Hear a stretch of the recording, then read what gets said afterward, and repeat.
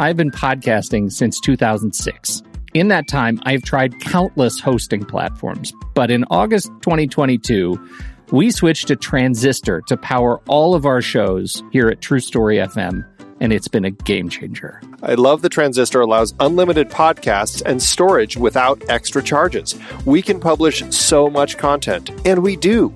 If you want to start up a podcast, do yourself a favor and host your show on Transistor. With their one-click publishing, you can get your new show onto all the major podcast directories effortlessly. And their website builder lets you quickly build custom sites for each show. The detailed analytics are invaluable too. You can access all kinds of listener data anytime. Oh, and the versatile players allow you to embed episodes anywhere to reach new listeners. Plus, the team behind Transistor is super responsive and keeps making the platform even better. After using countless hosting services over 15 plus years, Transistor has been, hands down, the best podcast partner for us. If you want a hosting platform to take all the worry out of getting your podcast out into the world, go to thenextreel.com/transistor and check it out. Support our show and support your own show by going to thenextreel.com/transistor. Start growing your podcast today. Andy, according to my friend Internet, this is what Letterboxd is. Letterboxd is a global social network for grassroots film discussion and discovery. Use it as a diary to record and share your opinion about films as you watch them, or just keep track of films you've seen in the past. Showcase your favorites on your profile page. That is a lot. You bet it is. That's why I want you to tell our fair listeners just one thing you do with Letterboxd that has changed the way you watch movies. Let them have it. Okay, are you ready for this? So ready. I love lists. As of today, I have 246 lists in my account. I use them to track the movies I watch, organize them in all sorts of different ways. I track them by hand. I clone lists from other people. I use them to plan what I'm going to be watching, all sorts of things. I love creating lists. It's a fantastic tool. Sexiest animated characters. Andy, what is this? We love Letterboxd, and if you're a movie lover, we are sure you will too. And when you upgrade from the free account, you will remove ads and support the great Kiwi team building this amazing service. Just use the discount code NEXTREEL or visit thenextreel.com/letterboxd to get 20% off your pro or patron membership. And it works for renewals as well.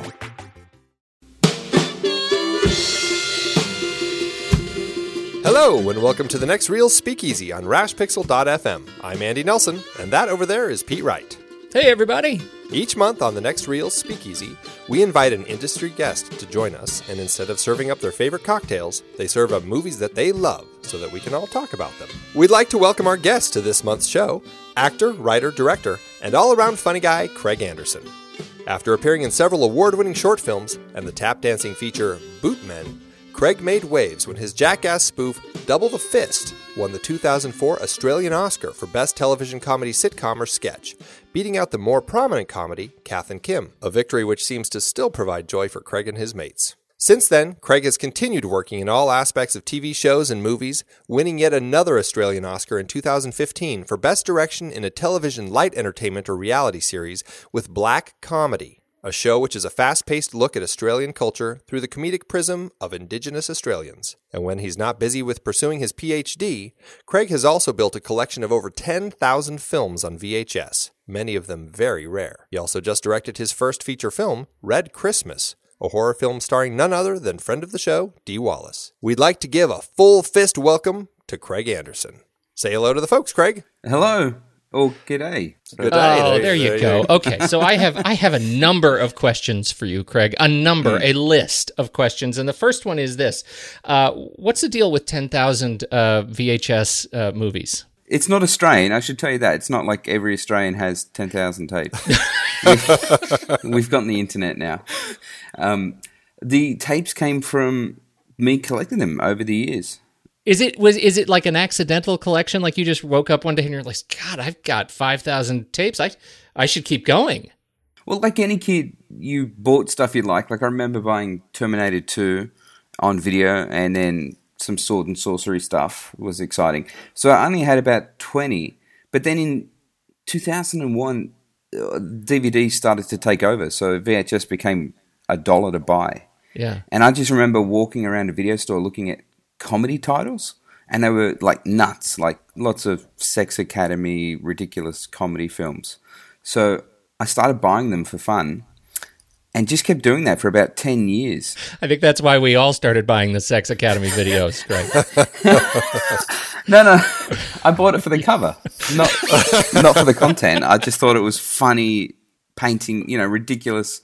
I remember The Joy of Sex, and Christopher Lloyd is painted on the cover with antlers, I think.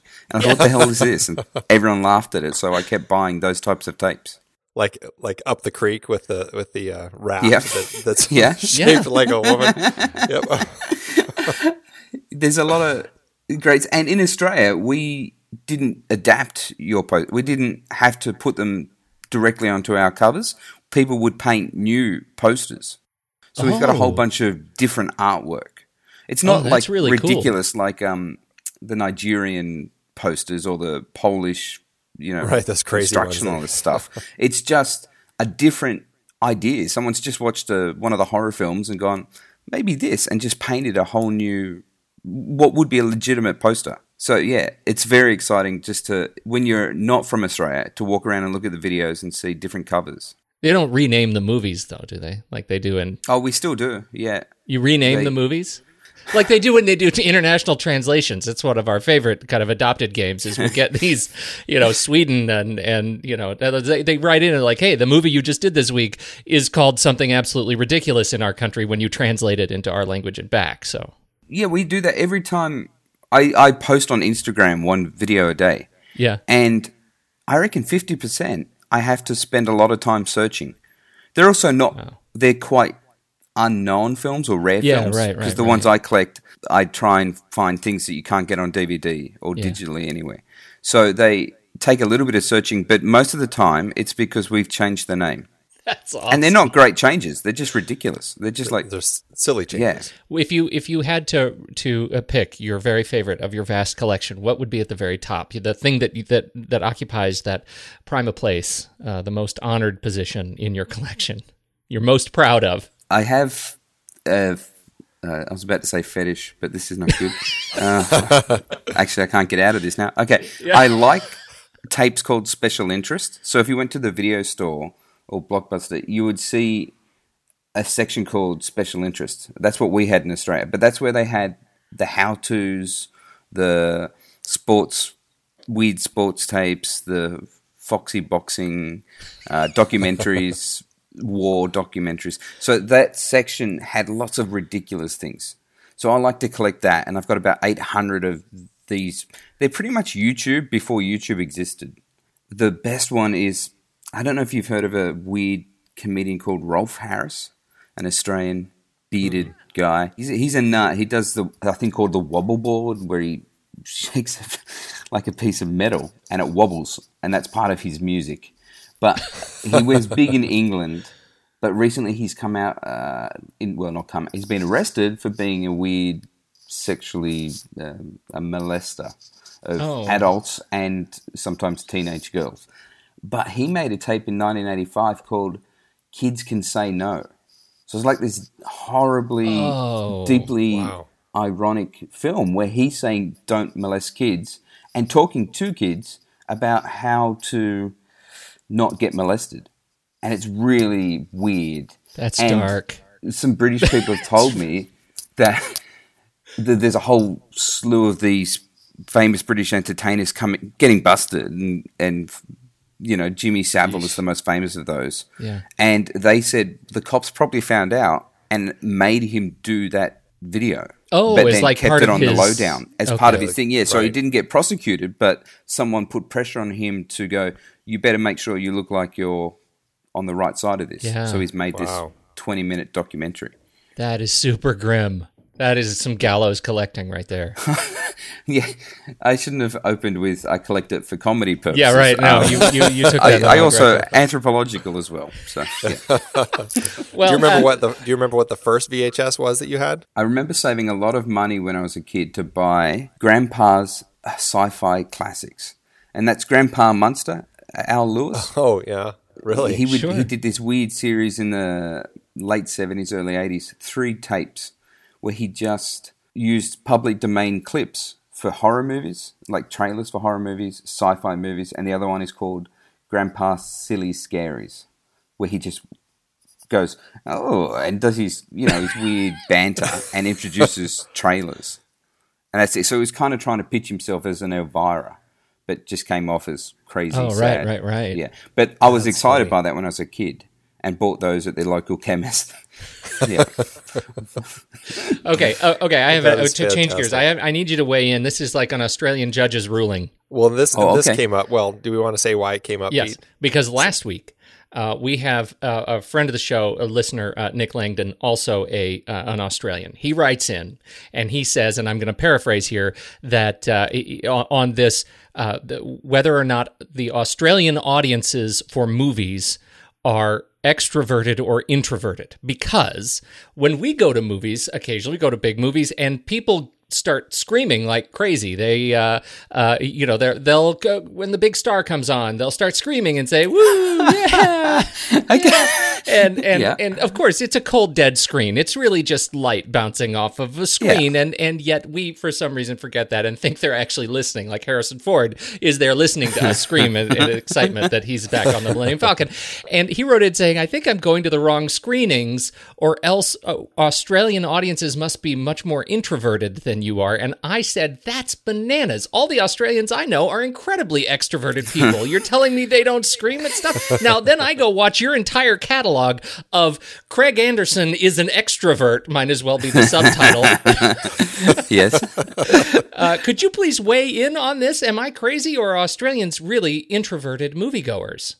We are introverted at the Really? cinema. Yeah. I didn't realize until I went to America. And I was in LA at the Grove, and I was watching a horror film. And it was people were talking as if it was interactive. Yes. Like talking That's at the so screen funny. and amongst themselves and going, which I love. I thought it was great. But in Australia, I think we've inherited the British way of viewing. You have to sit very quietly and not You don't talk. say anything. Oh, not at all. No. And it's weird. Nick, his exact phrase was, "We inherited." I'm not kidding. We inherited the British stoicism. He said. Yes. I was in Korea at a movie. It was the first time that A New Hope had reopened, and I was living in Korea at the time. I was sitting in the theater, and I was sitting next to. I'm an American. I'm a hairy guy. I got a lot of hair on my arms. I got hair all over. And the theater goes dark, and all of a sudden I feel somebody's petting me on my arm, and I look over, and there's this guy's about 25-year-old Korean guy, and he is petting my arm, and he looks at me and he kind of smiles, and he says in Korean, he says, "Harry." What the Yeah. Why? No, that's it. Because They're very touchy. They're very touchy. They Touchy-feely. had no problem. Speaking of making gross generalizations about our audience, I feel like having lived there long enough, I could make some of those. They were really surprised by the amount of hair on my arm, and they had to touch it at all times. Okay. Yeah, But that's Anyway, not a normal cinema activity. Is just to pet your neighbor. Yeah. No, it's apparently not a normal thing. I was just the benefactor there. Anyway, none of that is why we are here tonight. Andy, please find the rails. Yes. So we are here tonight because we asked you to be on the show and talk about one of your favorite movies. You gave us several. And the one that we thought would be fun to talk about is a film that I think I can say this, Pete. Neither of us had actually heard of this film. That is true. It is a film from 1978, a bank heist thriller called The Silent Partner.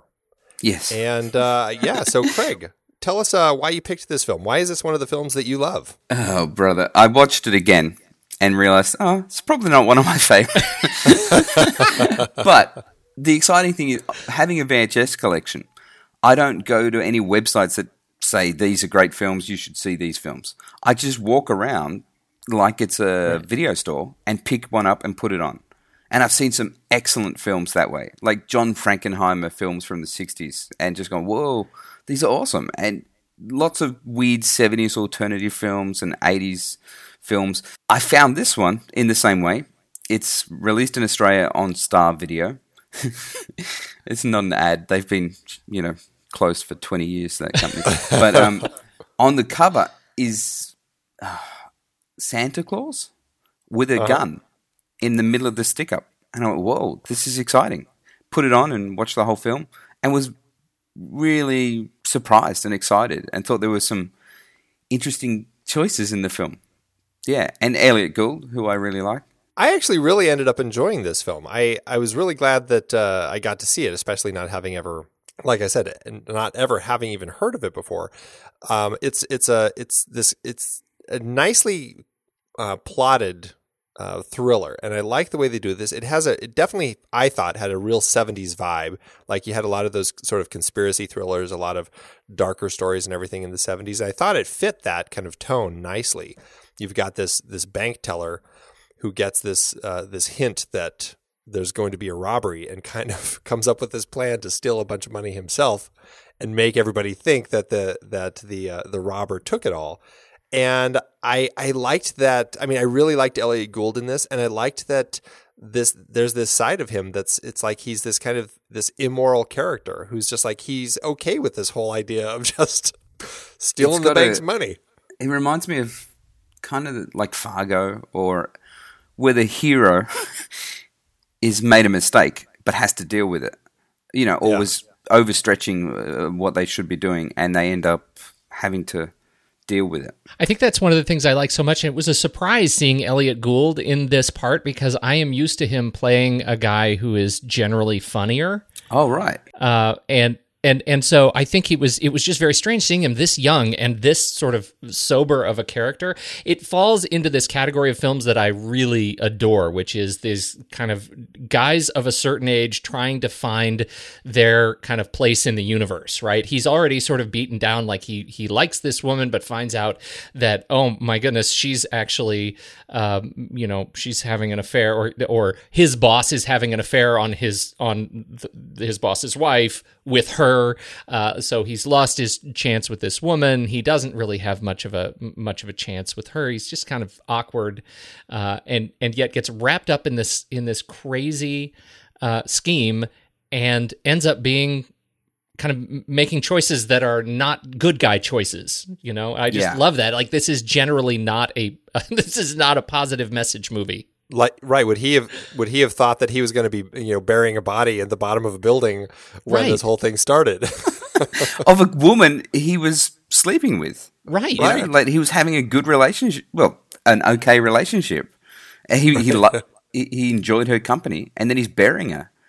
He went through a lot in that film, but it's also like one of those, like Sam Peckinpah, like Straw Dogs, where the guy has to find his masculinity or become evil, so to speak. That's a thing, and I was hesitant because I usually use this call this like the men of a certain age finding their power in the world, but this is not a good message for that language, because his power is to like dominate and clean up bodies and like figure out how to steal a bunch of money from a bank, and so not a role model, kids, but he still is looking for a better life. Yes, it still does that thing of you can be normal or you can attempt to move away from your normal life and have better, head to an island and live happily. So let's talk just a bit about Curtis Hanson. He, as the screenwriter, we know Curtis Hanson. We love Curtis Hanson. We've seen some other Curtis Hanson films more recent. This was an early script from Curtis Hanson. What do you think about just generally the way the script was put together and the way the film was paced, and in terms of just the straight up writing of it?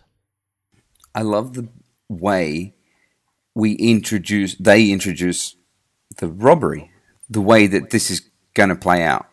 It's Elliot. It's just tons of looking. And it reminds me a lot of the beginning of the conversation, in that he's at the teller. He can look at the Santa Claus working on the next level, and he's just slowly piecing everything together, including the handwriting. And that's like a big thing throughout, is that he's worked out that the Santa Claus, who's got like a charity sign, has written the letter G or C in the same way that someone's written on a bank slip that they're going to rob the bank, I have a gun.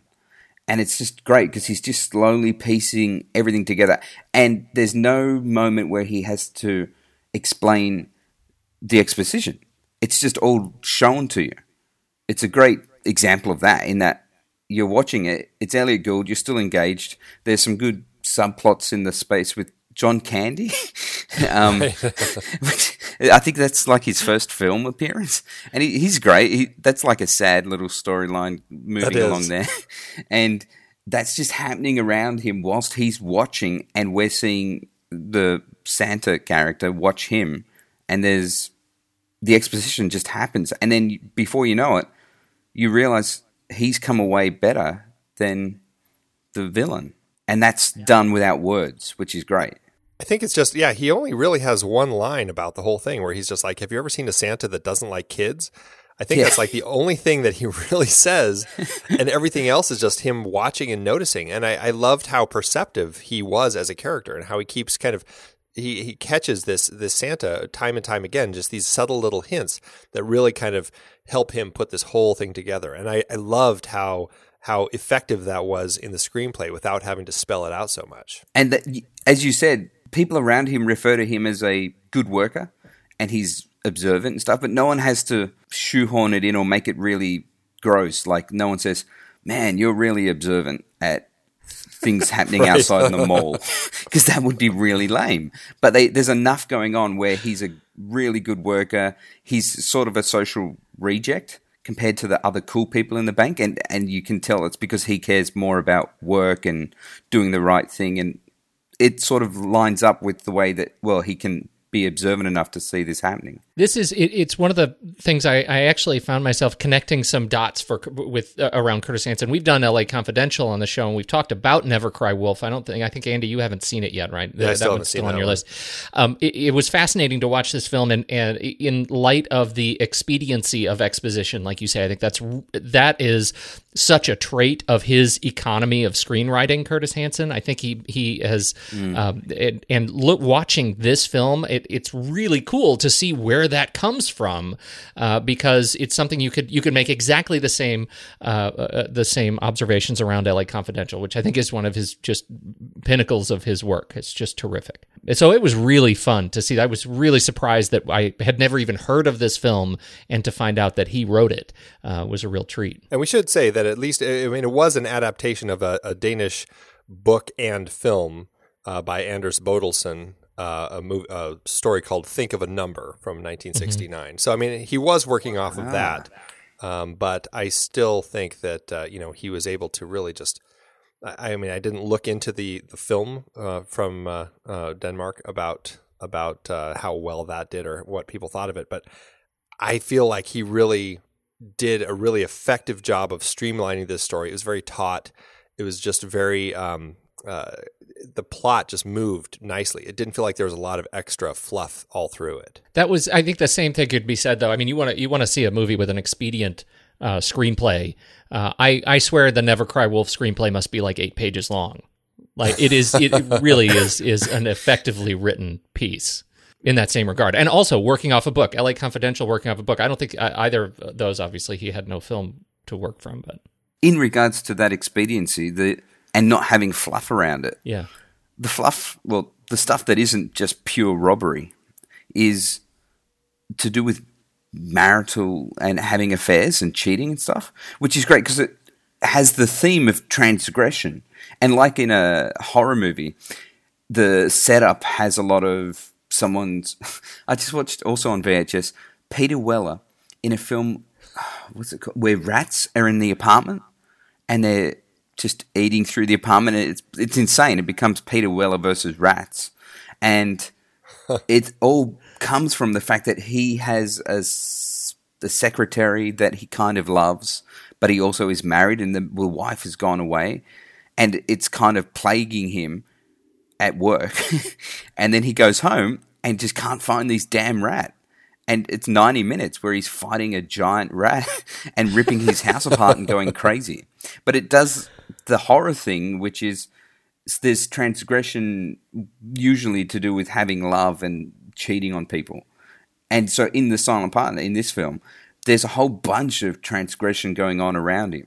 In fact, a lot of it reminded me of The Apartment, the Jack Lemmon film, where he has to help his bosses cheat on their partners and destroy their own families in private, So I felt like Elliot Gould was given that job in this film a fair bit, and it made him angry and want to have to change his life because he had to help his boss cheat on someone.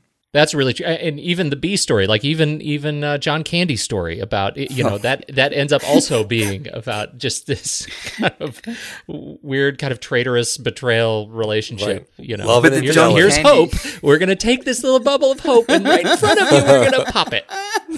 It's so sad because it happens almost in the background. Yes. Like there's just a few lines. You see them.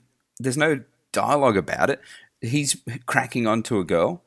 And then there's another bloke come up to him in a classic weird misogynist 70s thing and going, she's all right. Oh, look at the rack on her or something like that. And then later on, she's just in a bathroom. Elliot Gould goes to the bathroom and walks in at a party and she's with someone else. And the only other beat of that story is he's at the wedding of John Candy and her. And it's like, oh my God, piecing those three things together, John Candy's going to be screwed over forever. It's awful. Yeah. It's awful. Yeah. It's not like almost in the back. In some cases, it's literally happening in the background at the party. Like it is literally in the background of other action. You are watching him and his future spouse being sort of torn asunder, and he doesn't even know it. It's the saddest thing. He's sleeping in the chair downstairs at the party. Yeah. That's right.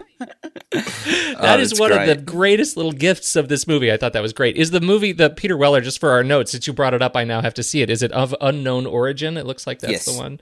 1983. All right, it's on the list. Yep. Peter Weller versus the Rats. There's a lot of great cinematography in that. That also, it's a really interesting idea though that you brought up, because then it's like the whole idea of the crime throughout this story and how everybody is really guilty of crime in some way in this story. They're all, committing infidelity. His crime that he's committing is just a little higher up than some of these other crimes. Although, all in all, they're all doing something that's pretty bad. But it also speaks to the title, which I think is interesting, The Silent Partner, and we're talking about relationships here. And I mean, he's kind of if you could look at it this way, the unfaithful one in this relationship with Christopher Plummer, Well, I guess in a way, he's doing what he should have done to his boss. Used that information to get with the person who she kind of likes him. He's not like some sort of rapist. He likes the woman that the boss is with, and she kind of likes him back. But she's just like, well, too bad, this is what I'm doing. Yeah. So what he could have done is worked on that problem. But instead, he does the exact same, what he should have done there with the bank robber, where he goes, I've seen you transgress, I'm going to help you, and then steal everything from you because you can't say anything because you're a bad guy. But that's the crux of the film. I don't know if we've actually explained what this film is about. It's really about the villain. Yeah, why don't you go ahead and give us the background as you see it? Elliot Gould works at a bank. He's a bit of a loser. He doesn't have the life he wants. He realizes that. He continues to work. He uncovers a plot that someone's going to rob the bank. And just before that happens, he splits the money that's in his till and puts it in his lunchbox and takes it home. And so the guy who robs the bank is pinned up with a lot of money. So Elliot Gould, being the teller, can say, well, the guy stole $40,000. And everyone goes, yeah, that's terrible. And it goes on the news, and he's kind of a celebrity because he was there when it happened.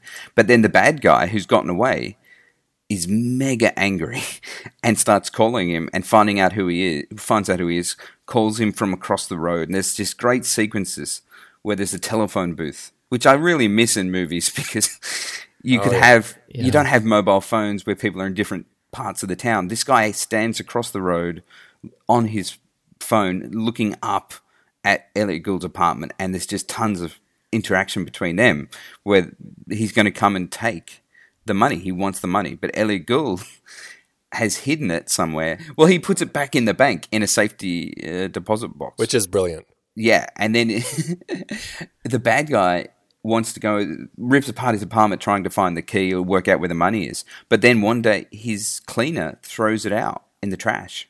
And now he's got this other awesome problem in that the money he's stolen is in the bank that he works in and has stolen it from, and he needs to work out how to get that back out. The relationship, I love that you bring up the Christopher Plummer and the phone booth because it's really terrific. It seems like Christopher Plummer's role in this, or maybe why he took the role in particular, is because of all the great costume changes he gets. He goes from Santa Claus in the beginning to a woman at the end, and I'm telling you, he's a passable woman at the end of this thing. It's great. He also has I don't know if it's a Christopher Plummer trait, but dark eyeliner at some point before he dresses as a woman. Yes. Yeah. And I read online that just on message boards, people are saying, hang on, is his character meant to be gay? Which makes no sense. But I should say, there's a rough moment, and it's a 70s roughness where it's like, whoa, that violence is too much. When he's upset that the bank robbery didn't work, the next time we see him, he's at a club or a sports center or a bar or something, and there's a girl who likes him. And it's weird because it's Christopher Plummer. And he's kind of an older man, and she's a really young girl, and she comes up and she tries to get with him, and he kisses her back, but then I think he slaps her, and then she falls to the ground, and then he puts his foot on her face and pushes her head down, and the next thing is a cut where there's a whole bunch of men standing at the doorway going, oh, you've gone too far this time. It's kind of showing that this who was a clown, I guess, because we saw him dressed as Santa Claus, and he kind of failed the first time he wanted to rob the bank, and then the second time he did do it, but he didn't get his money. So I guess he looks like a low-status guy. And at some point they've gone, well, we need to make him look really tough. So it's just this scene where he beats up a woman. Well, what's your? I mean, that actually, you're right. It's a really grim sequence, but I found that sequence to be particularly rewarding in unraveling who this character is. And back to that expediency of screenwriting, that one line, "You've gone too far this time," allows us to uncover a world of this character, right? A whole world of who he is and what he does, and transform him in our eyes. He's no longer a clown. He's somebody to be taken seriously. Yeah, that's true.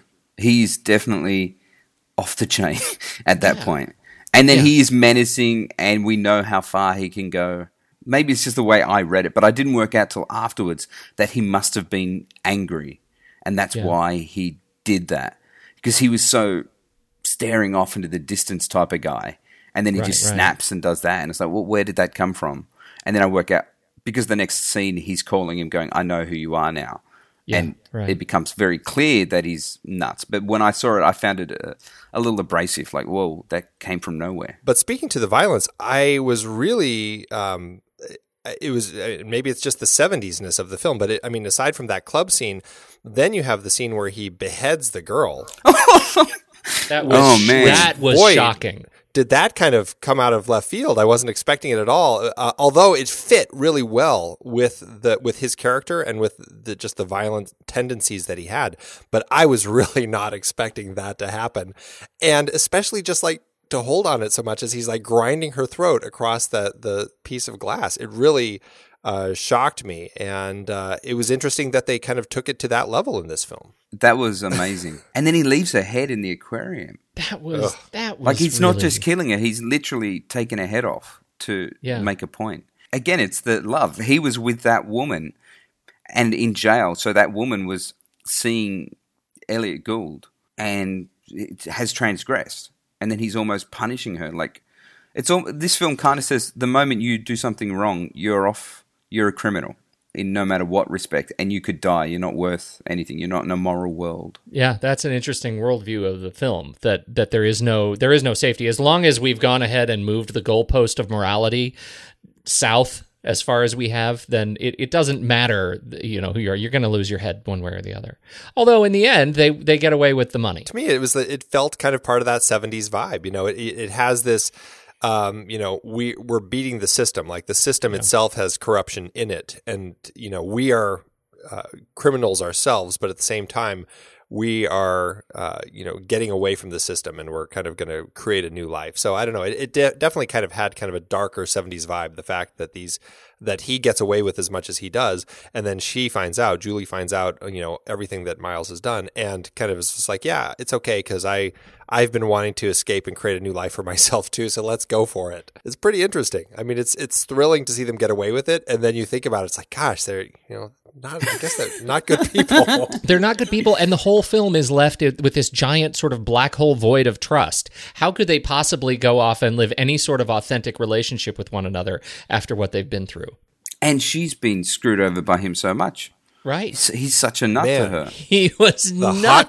That hot cold game he's playing the whole time. It's just, yeah, I'm surprised she ended up with him at all. I mean, geez. This is Susanna York. We're talking about here. She plays Julie Carver at the bank, but she calls him on it every morning after he's rejected her. She has to say something again, and it makes it very clear to the audience that she's being screwed around. I kept trying to figure out what do they want me to think of her, right? Because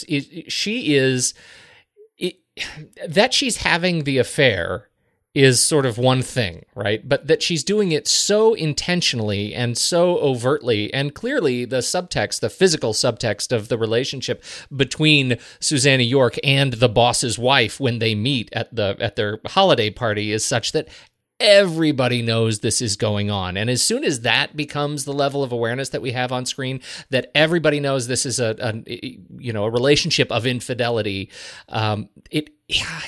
as much as I wanted to even find myself with some affinity towards Susanna York, I didn't even have that. Like she ends up losing integrity in the film, and I wanted to like her. I mean, I do kind of like her, but it to me, she kind of came off as that sort of character that she really was kind of a broken woman who was stuck in these relationships that really she could never win with, you know.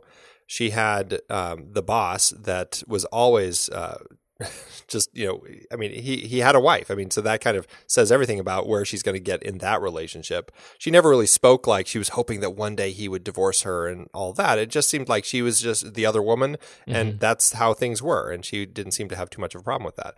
And even with him, just kind of that whole hot, cold game that he was always playing with her, it almost seemed like that kept her, she seemed more interested the more he played, or more, she seemed okay to keep coming back to it, I guess. And that to me kind of just spoke of how broken a woman she was, that she couldn't be in a solid relationship with somebody who was just always going to be there for her. This was the same year that she played Superman's mom.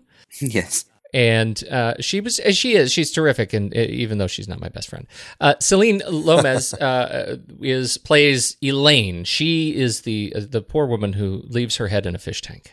She was one of the finalists in casting for Charlie's Angels, but lost out to Tanya Roberts because they said she was too sexy for prime time. So if you're going to be known for something, that's the reputation you probably. That's okay. I thought she was a great character. She was stuck in between the two because of Gould and Plummer, because she was actually dating or she was actually cozying up to Elliot Gould because she was working for Christopher Plummer and was with him. And she ended up. It's when she ends up sort of changing sides that Plummer loses his cool with her. And she does that great moment in the bank where she starts. Elliot Gould's worked out she's the best way to. She's going to come in and pretend she owns the safety deposit box and help get it unlocked. And then when she gets it given to her after they've had a locksmith in there for 2 hours, she opens it up and starts to pull the money out and put it in her handbag in front of Elliot. And he walks over and he has to, because he's pretending to work at the bank and there's another bank employee in there. So he has to come over and go, no, and whisper to her, we've agreed, you're not taking this. And there's an excellent moment. It just speaks to how you can't trust anyone in this film. In that she could screw him, she's still not completely on board, but then she puts it back. So it's just a lot of moments where we're shown a character's given a choice to betray someone or to stick with them. Like in most scenes. It totally. And it really is beautiful, too, because of Gould's response that was one of the first times that we look at him and he puts his hand on her in an unnaturally physical fashion. Mm. That's the first time that we get to see, in my view, it's the first time we see him as not just calculating, but dominating it physically in a way that is somehow threatening. And I thought that was really interesting, the way that sort of played out in the sort of the physicality of the sequence. The other great scene between the two of them was when he kind of realizes that she's working with Harry and is kind of okay with it, and they have this amazing scene where they're kind of talking about it in bed. And it's just like they kind of acknowledge the whole thing is there, and they kind of go along with it. It's almost like this thing they decide, you know what, we like each other enough to just kind of keep exploring this and see where the whole thing ends up. And maybe it'll be okay, maybe it won't, but we're not going to worry about it right now because we're just going to screw. It's the 70s. That's right, exactly. I loved it. Yeah, I thought it was terrific. The other two great characters as we bust through the cast here, Michael Kirby plays Charles Packard. He is, I think, remembered for, in this film, for me, nothing more than, hey, could you babysit my mistress for a few hours? What? Yeah. How do you ask somebody that? Like, that's just, it seems so awkward. That takes such, like, nerve. The nerve. I just, it's hard for me to wrap my head around that. And the other is Sean Sullivan, who plays Frank the bank guard. Talk about familiar faces cropping up in this film. Saw him, Sean Sullivan, in 2001 and The Dead Zone, and he's got a lot of credits to his name. Just a very familiar face, and possibly the only friendly character in this film. The only character who walks away, I think, unscathed by the amorality or the immorality of the film. I don't think he ends up doing anything, that smacks of infidelity. No, the he's bank stoic. guard. He has to. He's just the bank guard. Almost the old system, because he ends up shooting the bad guy to death. Yep. Again and again and again. Yeah. So anyhow, any other characters that jump out to you in the cast that we haven't talked about? Just in the setup of John Candy's girlfriend, who becomes wife, she wears a bunch of T-shirts like it's a teen comedy. Right. One of them is "Bankers do it with interest," and another one is "Penalties for early withdrawal." I don't know why she's wearing these in a bank. Like, everyone else is. It's like Dog Day Afternoon. Everyone is dressed quite appropriately to work in a bank, but she's wearing these T-shirts. It's almost like clever production design, because they didn't write her as, they didn't have to show scenes where she's sexually active with lots of people until they pull it off. Like, until they do, yeah. Yeah. But to set her up, when she's flirting with John Candy, she's wearing these T-shirts that show that she's nuts, or like she's in a weird softcore teen comedy. That's what makes it so funny too, is the fact that they don't ever mention it, and no one else in these bank sequences looks at her askance at all. Like, it is totally normal for her to be wearing these absolutely categorically inappropriate T-shirts. Brilliant. Yeah, those are like banker T-shirts that you see somebody like joke selling on Facebook. You just That's right. It's like she got them at the holiday party and never took them off. Right. It was brilliant. I also Brilliant. really like, I don't know what it is, but the shopping mall.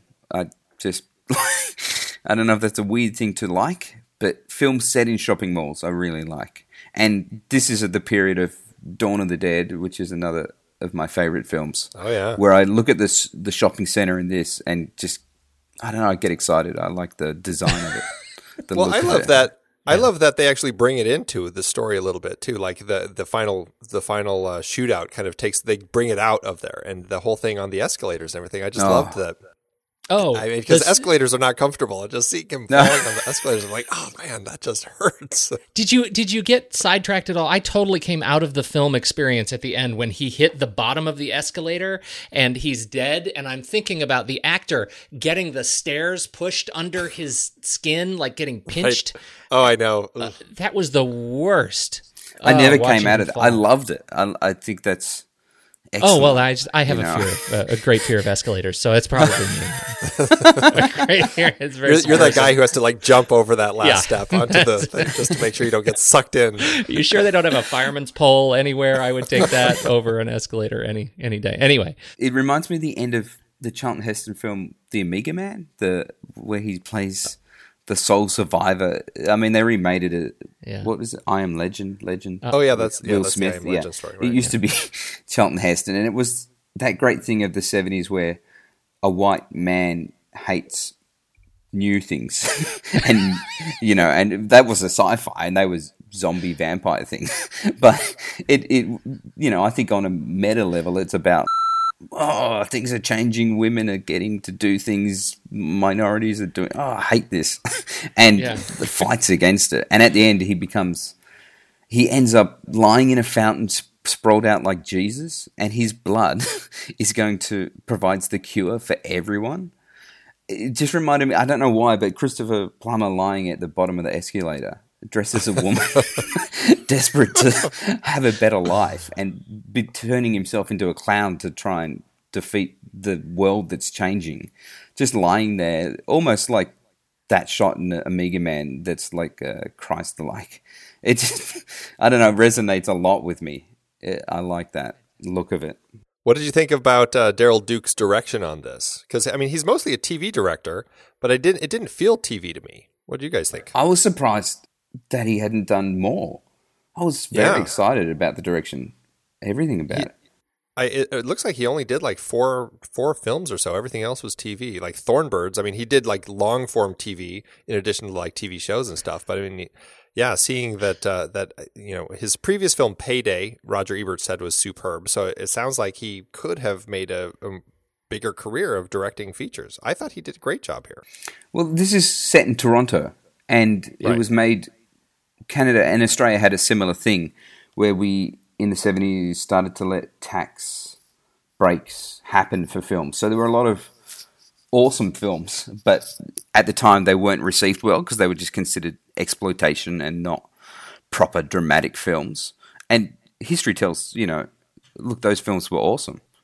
And the stuff we make now that we try and get into film festivals, no one cares about and history won't care about.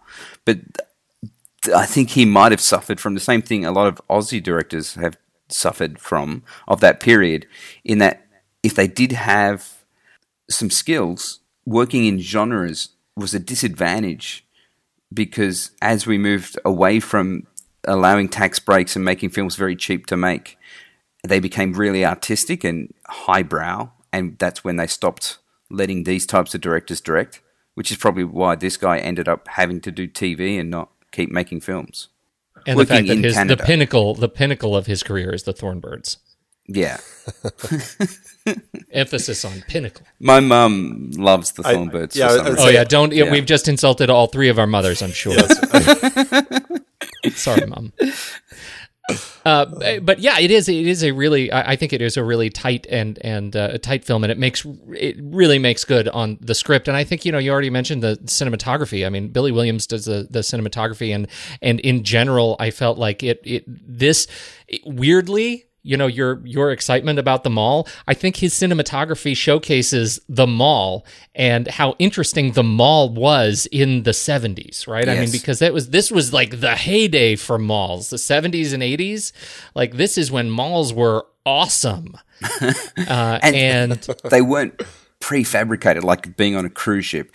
They were just building a big building with lots of mini buildings and spaces that had their own personality smashed in together, which is great. And there's that line in Dawn of the Dead when they're flying over for the first time and they look down at the supermarket, the shopping center, and they say, "What is it?"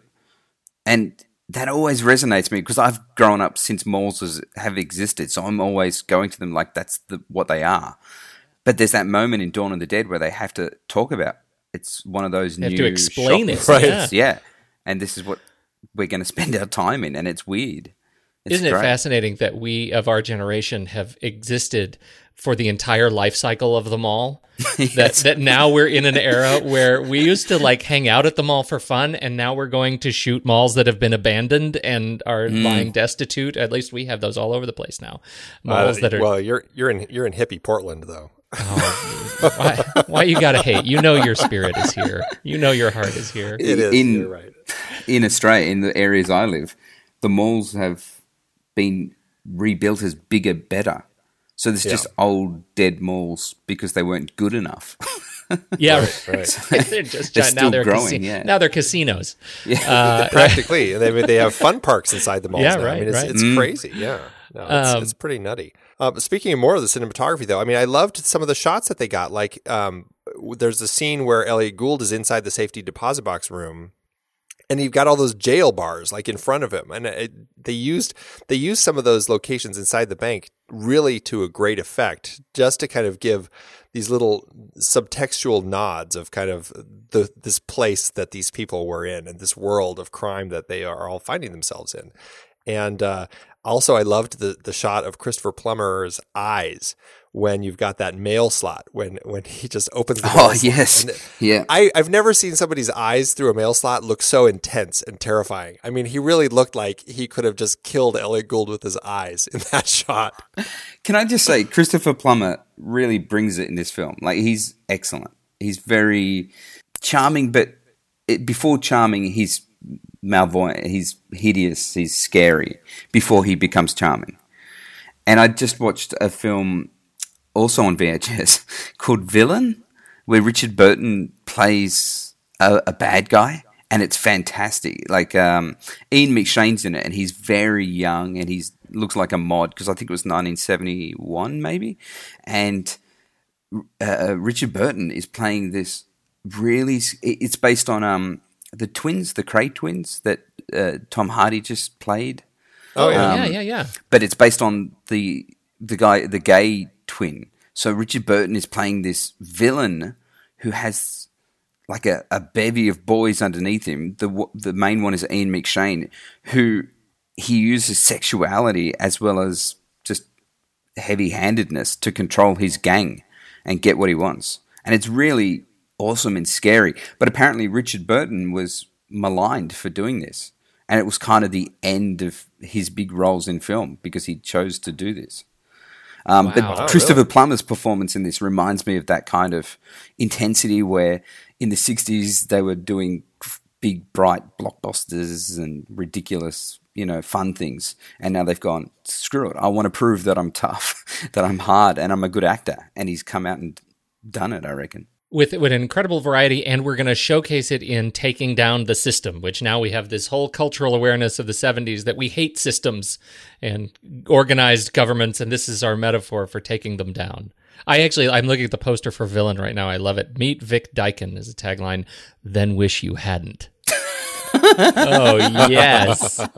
Yes. Yes. That's great. I love movie It's a very good film. It's yeah, I'm surprised it's not more spoken of, Villain. Yeah, it's definitely worth a watch. Music is Oscar Peterson. How well did you feel like the score supported the film? Oscar Peterson, he is an amazing jazz pianist. I mean, they call him the Maharaja of the keyboard. And I really enjoyed the theme for this. I don't know if he did all of the music or just kind of the main theme, but I enjoyed the theme. I thought the music fit really nicely. And I got to say, this sent me on kind of this Oscar Peterson spiral. I ended up buying a whole bunch of his albums. Just kind of became an overnight Oscar Peterson fan from this film, which I wasn't expecting. I don't know what happened. I can't remember a single piece of music from this film. So it fit very well. As you've asked me, I've gone, I guess it did its job. I'll tell you why as well. Because it's set at Christmas, I've just made a horror film about Christmas. Yeah, and right. Black Christmas, the 1974 Canadian horror film, is full of Christmas tunes throughout, and it uses carols to do that. So I was probably obsessed with the background music in the mall in this film, in Silent Partner. Whenever I heard Christmas carols, I registered it. But I've got no idea what was happening musically at all throughout. Between the standards? No. That's too funny. Well, he's one of those with a ton of. Well, it's actually not too many credits in film, but he passed. There's still a couple of films that have come out that use his tracks. American Hustle and Black Mass in particular. He had some of his material in there, but he didn't do a whole lot. No, I think his composing is relatively thin for films. But mostly it's just them using pieces of his. And I think it looks like Silent Partner credits him as the theme composer. I guess that's what that means. I guess so. I guess so. I mean, they didn't credit anyone else to do any of the other parts of music, so I was a little confused by that. But he still got a Canadian Film Award for it. What else did it do in Canada in terms of performance? Andy, you dug into it? Well, I looked at the Canadian Film Awards to see kind of who won or what won, and this film ended up winning. It looked like it got 6 Canadian Film Awards, and I guess this was a time of, I don't know if it was turmoil or what for the Canadian Film Awards, but they were taken over after this year by the Academy of Canadian Cinema, and they became the Genies, which that's what I had always been familiar with from Canada. But this film won for Best Director, Best Feature Film, Best Film Editing, Best Music Score, Best Overall Sound, and Best Sound Editing. Now, looking at the winners, though, I was a little confused by their website because it has multiple winners. So to me, it looked like maybe they just, like, you all did a great job. I mean, they are Canadian after all. So. That feels so wonderfully Canadian. Oh, that's awesome. Here, you all take an award. We were so taken by all your work. You all get awards. I think that speaks to why they had to reshuffle things next year. Someone's come in and gone, hang on a sec, guys. You can't give all the nominees the award. That's not what's supposed to happen. It's not much of an award anymore. Like, giving all the participants honorable mentions. Oh, so funny. How did it do in the box office, though? Did you get any numbers on that, or was that buried in the lore of Canadian accounting? No, I found some information. I found information as to what it cost. I couldn't find anything as to how much it made. But it cost, and this was really tricky because it was Canadian dollars from 1978 that then I had to convert in 78 and figure out what it was today. But it was about 2.8 million US dollars in 1978, which is about 10 million for the adjusted budget that they spent to make this thing. So it's a lot of money. I think it was a decent amount. Yeah. Well, I was curious. I mean, I'm assuming that it was an actual location, so they probably spent a bit on getting the locations. And I mean, they brought Elliot Gould and Christopher Plummer up, so I don't know what their salaries were, but I'm guessing it was probably pretty handsome because they were, especially Elliot Gould. I mean, I know he had a string of flops before this, but I mean, he was a '70s guy. He was one of those big people that people saw everywhere in the '70s. I should say, Elliot, I love him, great. But I've never understood people who refer to him as attractive or in love. I don't know. I'm not being cruel, but in this movie as well, there's a few moments where people say, "But you're so good looking," and I never get it and understand. I just think he's awesome, but not. There was a moment where I thought maybe they've miscast this because they keep referring to him as young and hot, and he's Elliot Gould, I don't know. I'm sorry. That sounds terrible. Cool. But what's funny is I had that same feeling, and honestly, it was right up until he runs out. Like the phone rings, like the second time they're about to have their exchange between the phone between Plummer and Gould, and he runs out on the street and shouts in the night. Right there's that big wide shot, and we get him under the spotlight in the middle of this wet street, screaming, "Where the hell are you?" And I thought, wow, that Elliot Gould just became like a dominating force in this. That's awesome. Look at him go. He went from being Elliot Gould to he's a man's man. He's a role model for others. So anyway, I think that transformation is really interesting and shows just how versatile he is. And I mean, he was. I feel like I need to go explore more of his early catalog because I immediately Elliot Gould. I immediately think like Ocean's 11. Oh. Like he's the funny kind of old rich guy, right? And I've got a lot of VHS where he's on the cover with a woman, like a romantic lead, like lots. I can think of 3 different covers where he's like a love interest and a cool guy. It's funny. My first knowledge of Elliot Gould was as a kid with, I think it was a movie called The Last Flight of Noah's Ark. That it was like. He was Noah, and he was flying a ship full of like zoo animals or something with some kids, and they crash on an island, and they have to figure out how to turn the airplane into a boat to sail out. Is this a dream? It was. I'm surprised you don't have this. Somebody misread the source material. No, I loved it as a kid. I mean, it was like that perfect. It came out. There you go, 1980. So it was a perfect age for me to watch, like a kid's adventure, and it was a. I would love to see it now to see exactly if it's just a completely whacked out film or what? Because it was, I don't know. I thought I had a great time. It was him, Genevieve Bujold, Ricky Schroeder. What? Yeah. No Yeah. way. Rick, I believe he that's right. prefers Rick now. So yeah, gosh, I should rent that one. See if it's any good. That's Probably good. isn't. Well, we're moving into our why people show up segment of the show, and so before we get into that and we actually get into the ranking, do we have any closing thoughts, any final lessons that we should take away from this film? You can't trust anyone. That sounds ridiculous. But the 70s was a topsy-turvy time where, in horror, you could end a film where it was like, yeah, everything is bad. Like at the end of The Wicker Man. Sorry, Right. This will continue and you will just die. That is how we wrap this up. And in this world, where everyone is bad or it's kind of like the society is shifting and their morals are out the window and we're all trying to negate it together. But amongst that, there will be some blood. There will be some horribleness and you're just going to have to resort to old school animalistic fighting back to survive. And that's what I take away from this film. This was again, not having really ever heard of this film before. I had a great time watching it. I really enjoyed it. It was taut. It was interesting. It kept me surprised. I mean, it wasn't. I never really could tell where it was going to go. And I loved that 70s just vibe of the whole thing. It really was dark. But it also just like the story construction I thought was really well done. Something we didn't mention, but how Elliot Gould's father kind of figures in as just kind of this little subplot in his life. And you just kind of see this beautiful scene where he's at his father's nursing home as these kids are singing Christmas carols there. And it's just a touching little scene. And then next time we are involved with his father, it's at his father's funeral, and that's where he ends up meeting Elaine. But just a very simple way to kind of introduce the Elaine character was just having those couple scenes there. I loved the simplicity of it without having to go into a lot of exposition. It was a well-made film, very solid, and I had a great time watching it. This is definitely something I would check out again. I love that you brought that up, the father's role, because isn't it so great that Elliot Gould's character takes such a turn for darkness after his father dies?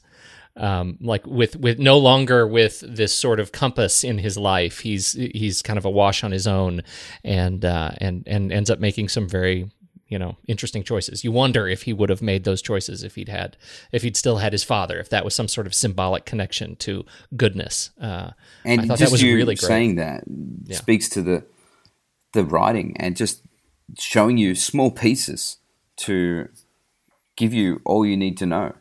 Like you don't have to do it in a boring long scene where, Father, I'm going to miss you, and Father, I don't know how to live without you stuff. It's just him on Christmas, cut to funeral. It's great. Very good, yeah. Brilliant. All right, now, Andy, I think it's time for us to rank it.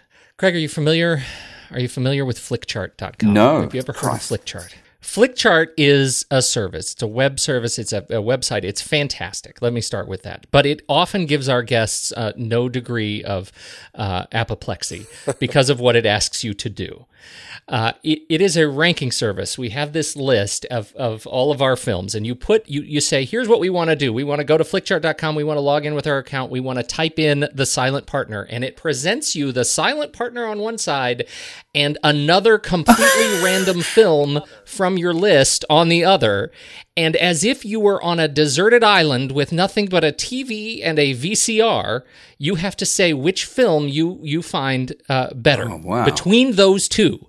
We call this the Filmo a Filmo reckoning on flickchart.com. That's great. It is really terrific. It is and torturous. And so here we are. We offer this to you. It is the first of two of our ranking systems that we do on the show. Now, if there is a chance that you have not seen one of the films, I have a very difficult time believing that could happen. But if there's a chance you haven't seen it, don't worry about it. Andy and I will rank this next to that on our own. And we will continue to move forward. It only gives us about, 8 or 10 films to rank. Excellent. And then we'll be finished. So here we go. Andy.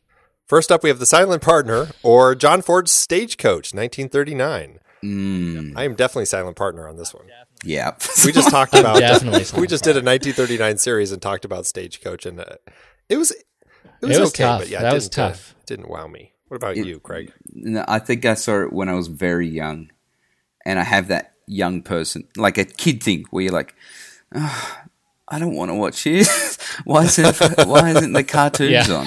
So that's my bad attitude about. I'm sorry, I should watch it again first, but No, we just saw Stagecoach and have that exact thing, and we're like in our 40s now. So, All right, next up, this is tougher: The Silent Partner or Boogie Nights. oh, this is tougher for me too. if I'm alone on a desert island, I think that is of its time. It's not trying to throw back. Like Boogie Nights is 90s view of the 70s, whereas I would rather see the original thing, the 70s thing. I mean, I love Boogie Nights. It's such a great film, but it would be weird to see if maybe I'm taking this too serious. You only had those two choices. I think it's... I don't think authentic. that's possible to take it too seriously. Like that. This one's authentic. Boogie Nights is a wink, wink. This occurred before. And he's a very it's like a excellent caricature of itself. display of that period of time and stuff, but it's not... I'm going to go for the authentic thing. I'm going to say Silent Partner too, actually, Pete. Wow. That actually resonated with me quite a bit, what you just said. And also, I think, looking at the two of them, if I had them on the shelf, I just feel like Silent Partner, I think, is going to be a much easier watch, despite some of the intense violence in that one. But I think I would probably pick the Silent Partner. So that's me, Pete. Well, then my vote doesn't matter, and so I can. You still can't. I think I'm gonna go. I think I'm gonna go with Silent Partner too. But I just want, for the record, I feel really bad about it. Hey, Boogie Nights is great. Like it is a genuinely difficult choice for me. Genuinely difficult. It resonates with me too, that the idea that Boogie Nights is a character choice. It's a satire of an experience, of a time, and of an experience. And but the fact is, I don't have a lot of Wahlberg films that I like, and this one I really like a lot. And so what breaks my heart is a little bit is that I sometimes like to just give it to him. Just gosh, you go Wahlberg. This was the one. So anyway, okay, so Silent Partner it takes is. What's that one. next? We got Silent Partner or National Lampoon's Vacation. Silent Partner. I'm Don't even need Vacation to on finish this it. one. I'm Vacation. All right. For the same... Sorry. Vacation is so boring now. Have you watched it recently? Yes, with you, and I loved it. It's like an hour and a half movie that takes 10 hours to get so through the not funny parts. No, That's brilliant. the only reason I'm going for Vacation is for the same authenticness. The opening sequence of Vacation with those postcards, that whole 80s stuff, I love it. Yeah. Yeah, The song. and songs The all song through is it great. are great. Like, it's just an anthropological study because they travel from state through state. They go through a lot of exciting things. The way you're selling it, though, it sounds like it should be a documentary, and it is a lousy documentary. It should be in the special is a features section. I think it is a good documentary. I think comedy often shows you what's going on in the world at that time. And if it's not funny, I don't care. Maybe I'll laugh 3 times throughout, but I'm happy to see it through that lens of, well, look, we're in this area and this is what happens in this area. All right. Whereas Silent Partner's a bit too insular in its small place. Oh, is that Okay. terrible? All right. I'm sorry. All right. Hey, I doff my hat to you both. You have won yet again. I feel right. like this Well, now- is not film versus film. It's us versus you. It's us versus me. That's exactly what it is. Well, next up, we have The Silent Partner or The Descent. Fun little horror film. Oh, Boy. we are fans of The Descent around these I am parts. a big Yes, fan. we are. Yeah. I think I'm going to have to go with The Descent. I am too. Yeah.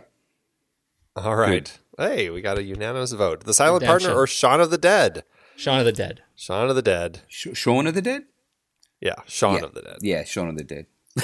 All right. Dare I ask, what did you think we said? Dawn of is the there Dead. another? I didn't- Oh, I Dawn of the Dead. Yeah, we've done that too. I thought There's you were also- Mom, yeah. Mom of the Dead. What? There is also Juan of the Dead. I have yet to see Juan of the Dead. Vaughn of the Dead. Vaughn?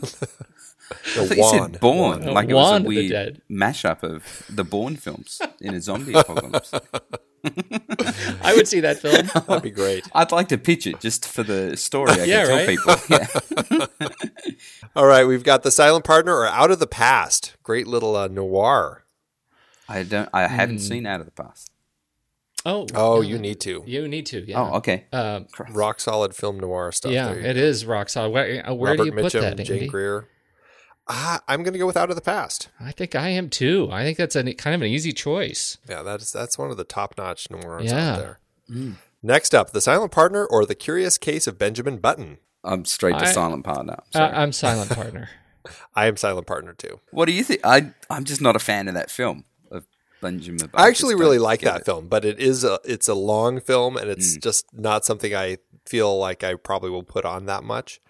I would feel like The Silent Partner just is going to be a breeze to watch. Yeah. Yeah. More comedy for you, Craig. The Silent Partner or Caddyshack? Oh. I liked a lot of Caddyshack, but I didn't like the whole caddy part of the story. I agree. I feel like The Silent Partner is the more just a film that's stronger as a whole. That's my vote. I'm with you. I like Silent Partner better than Caddyshack, and I would watch that before I'd watch Caddyshack ever again. That sounds terrible. I don't understand the appeal of Caddyshack. But looking at it from an anthropological point of view. Yes, it's a documentary about the golfing habits Oh no, it's ridiculous. It's of the wealthy suburban teen crowd. Midwestern American teens. not for me. No, All right. I'm not a huge fan of that one either. So, Pete, what was yours? Silent Partner. Now out of shame. No, you can say Caddyshack just if you wanted to. And, I actually I would also we just did Caddyshack again, and I am a big fan of Caddyshack, but as we watch it again, and Andy he shamed me into waking up and realizing there are problems with it. There are some problems with it. There are problems with that, yes. Well, that leaves The Silent Partner at number 56 on our list, smack dab between Out of the Past and Caddyshack. So I think that's a good place for it. 56 out of 200 some? Yeah, that's pretty high up there. That is pretty high up there. It feels like a good place for it. But what does it do for our star rating? Now, this is our second ranking where we have our partner account on letterboxd.com where we supply stars. So on a 5-star scale, where would you put this one? This one should be easy. It should be easy. Yeah. Right in the heart. I don't know. It's a 4-star for me. Yeah, it's a solid 4-star. Yes. Okay. I didn't want to say it first, but that's where I've ranked it on IMDb. That's what I've given it 8 out of 10. So yeah, great. All right, Excellent, perfect. Excellent. Yeah, you came on saying, it's not my favorite films, but I'm like, I thought it was great. I know. I was like, what are you doing? I was hesitant. I didn't know if you guys hated it. Don't feel any shame. It was fantastic. Oh, good. This was like an easy watch and definitely something I will come back to. So I'm really excited that you brought this one to us. Oh, and believe me, we say this every time. We are nervous about the day when our guest comes on and brings us a really crappy movie. we don't have that problem yet. This was really this was a terrific watch, and I think it comes with our highest seal of recommendation. Go see this movie if you haven't seen it. It's great. I give it a full fist. No, that makes no sense. If no one knows what I know, but the history. See, what you don't realize is our show notes are just going to be populated with links to all of the YouTube videos. Oh, okay. All right, well, from good. the archive, the Full Fist archive. Brilliant catalog. It is Thanks, great guys. stuff. Well, Craig, thanks so much for coming on the show. If people want to find you and strike up a conversation with you, how would they go about tracking you down? Or maybe start following you on Instagram so they can check out all these wonderful VHS tapes of yours. I would do that. I don't say there's much to talk about with me, but go to Instagram, Craig Anderson _VHS, and you can watch what I post 1 or 2 videos a day from my collection. And it's great. It resonates with people. Like people will see something they haven't seen in 20 years and go, oh my God, I forgot that existed. Which is great. Now, do you have to travel with VHS tapes just so you have them ready to put on Instagram? I have a big warehouse in Sydney, but what I do when I travel is come back with tapes from everywhere I go around the world. I go to op shops. It's like the Raiders warehouse, right? I mean, you just have this giant crates. Well, there's a lot of excellent stories of things hidden in tapes or footage hidden on tapes, and I think out of the 10,000 I have, there's probably something weird amongst it. There's a collector in Australia that's hit up all the collectors, this nut job, who's after a copy of Ken Russell's Gothics. But amongst all the eBay sellers, we've chatted and said, well, hang on, we've sold him more than 100 copies of that tape. So everyone's trying to work out what does he want with his tape.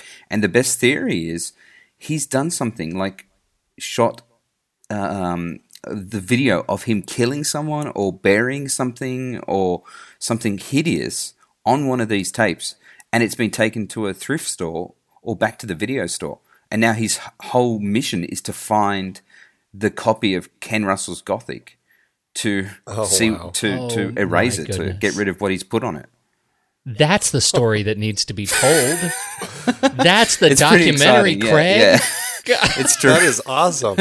We've thought of having fantastic. A trap and having a night. A honeypot. Yeah, it's a thing where at our warehouse, we'd put a thing saying, screening 4 copies of Ken Russell's Gothic from video live at the same time on 4 different screens. And he would have to come because if the thing appears, he's going down. So we'd trap him by coming to the screening of the Ken Russell tape, the Gothic tape. Yeah. That is dark. My God. So good. So funny. Well, you have to promise if we ever make it out there that you've got to take us to your warehouse so we can check all this out, absolutely. You can stay at the warehouse. It's like living in a video store. Yeah. You're quite the host. Come to Australia. We'll put you up in my warehouse of VHS tapes. I live in the warehouse too. I have a room and there's an awesome lounge suite and neon like it's the 80s and all the tapes are in genres, so you can walk around. It's just like a video store. Yeah. Well, thanks so much again for joining us in the Next Reel Speakeasy, awesome. Craig. Yeah, it was super fun. Much fun. I'm very glad you enjoyed it. That's great. And for all of you out there, we hope you enjoyed the show. If you like what you've heard, follow us on Facebook, Twitter, Google+, Instagram, Pinterest, Letterboxd, Flickchart, and now YouTube. And don't forget to head on over to iTunes and leave us a rating and comment. It really does help more people find us. Thanks for tuning in, and until next time, I've got to go check my safety deposit box. I'm gonna use you to be my friend.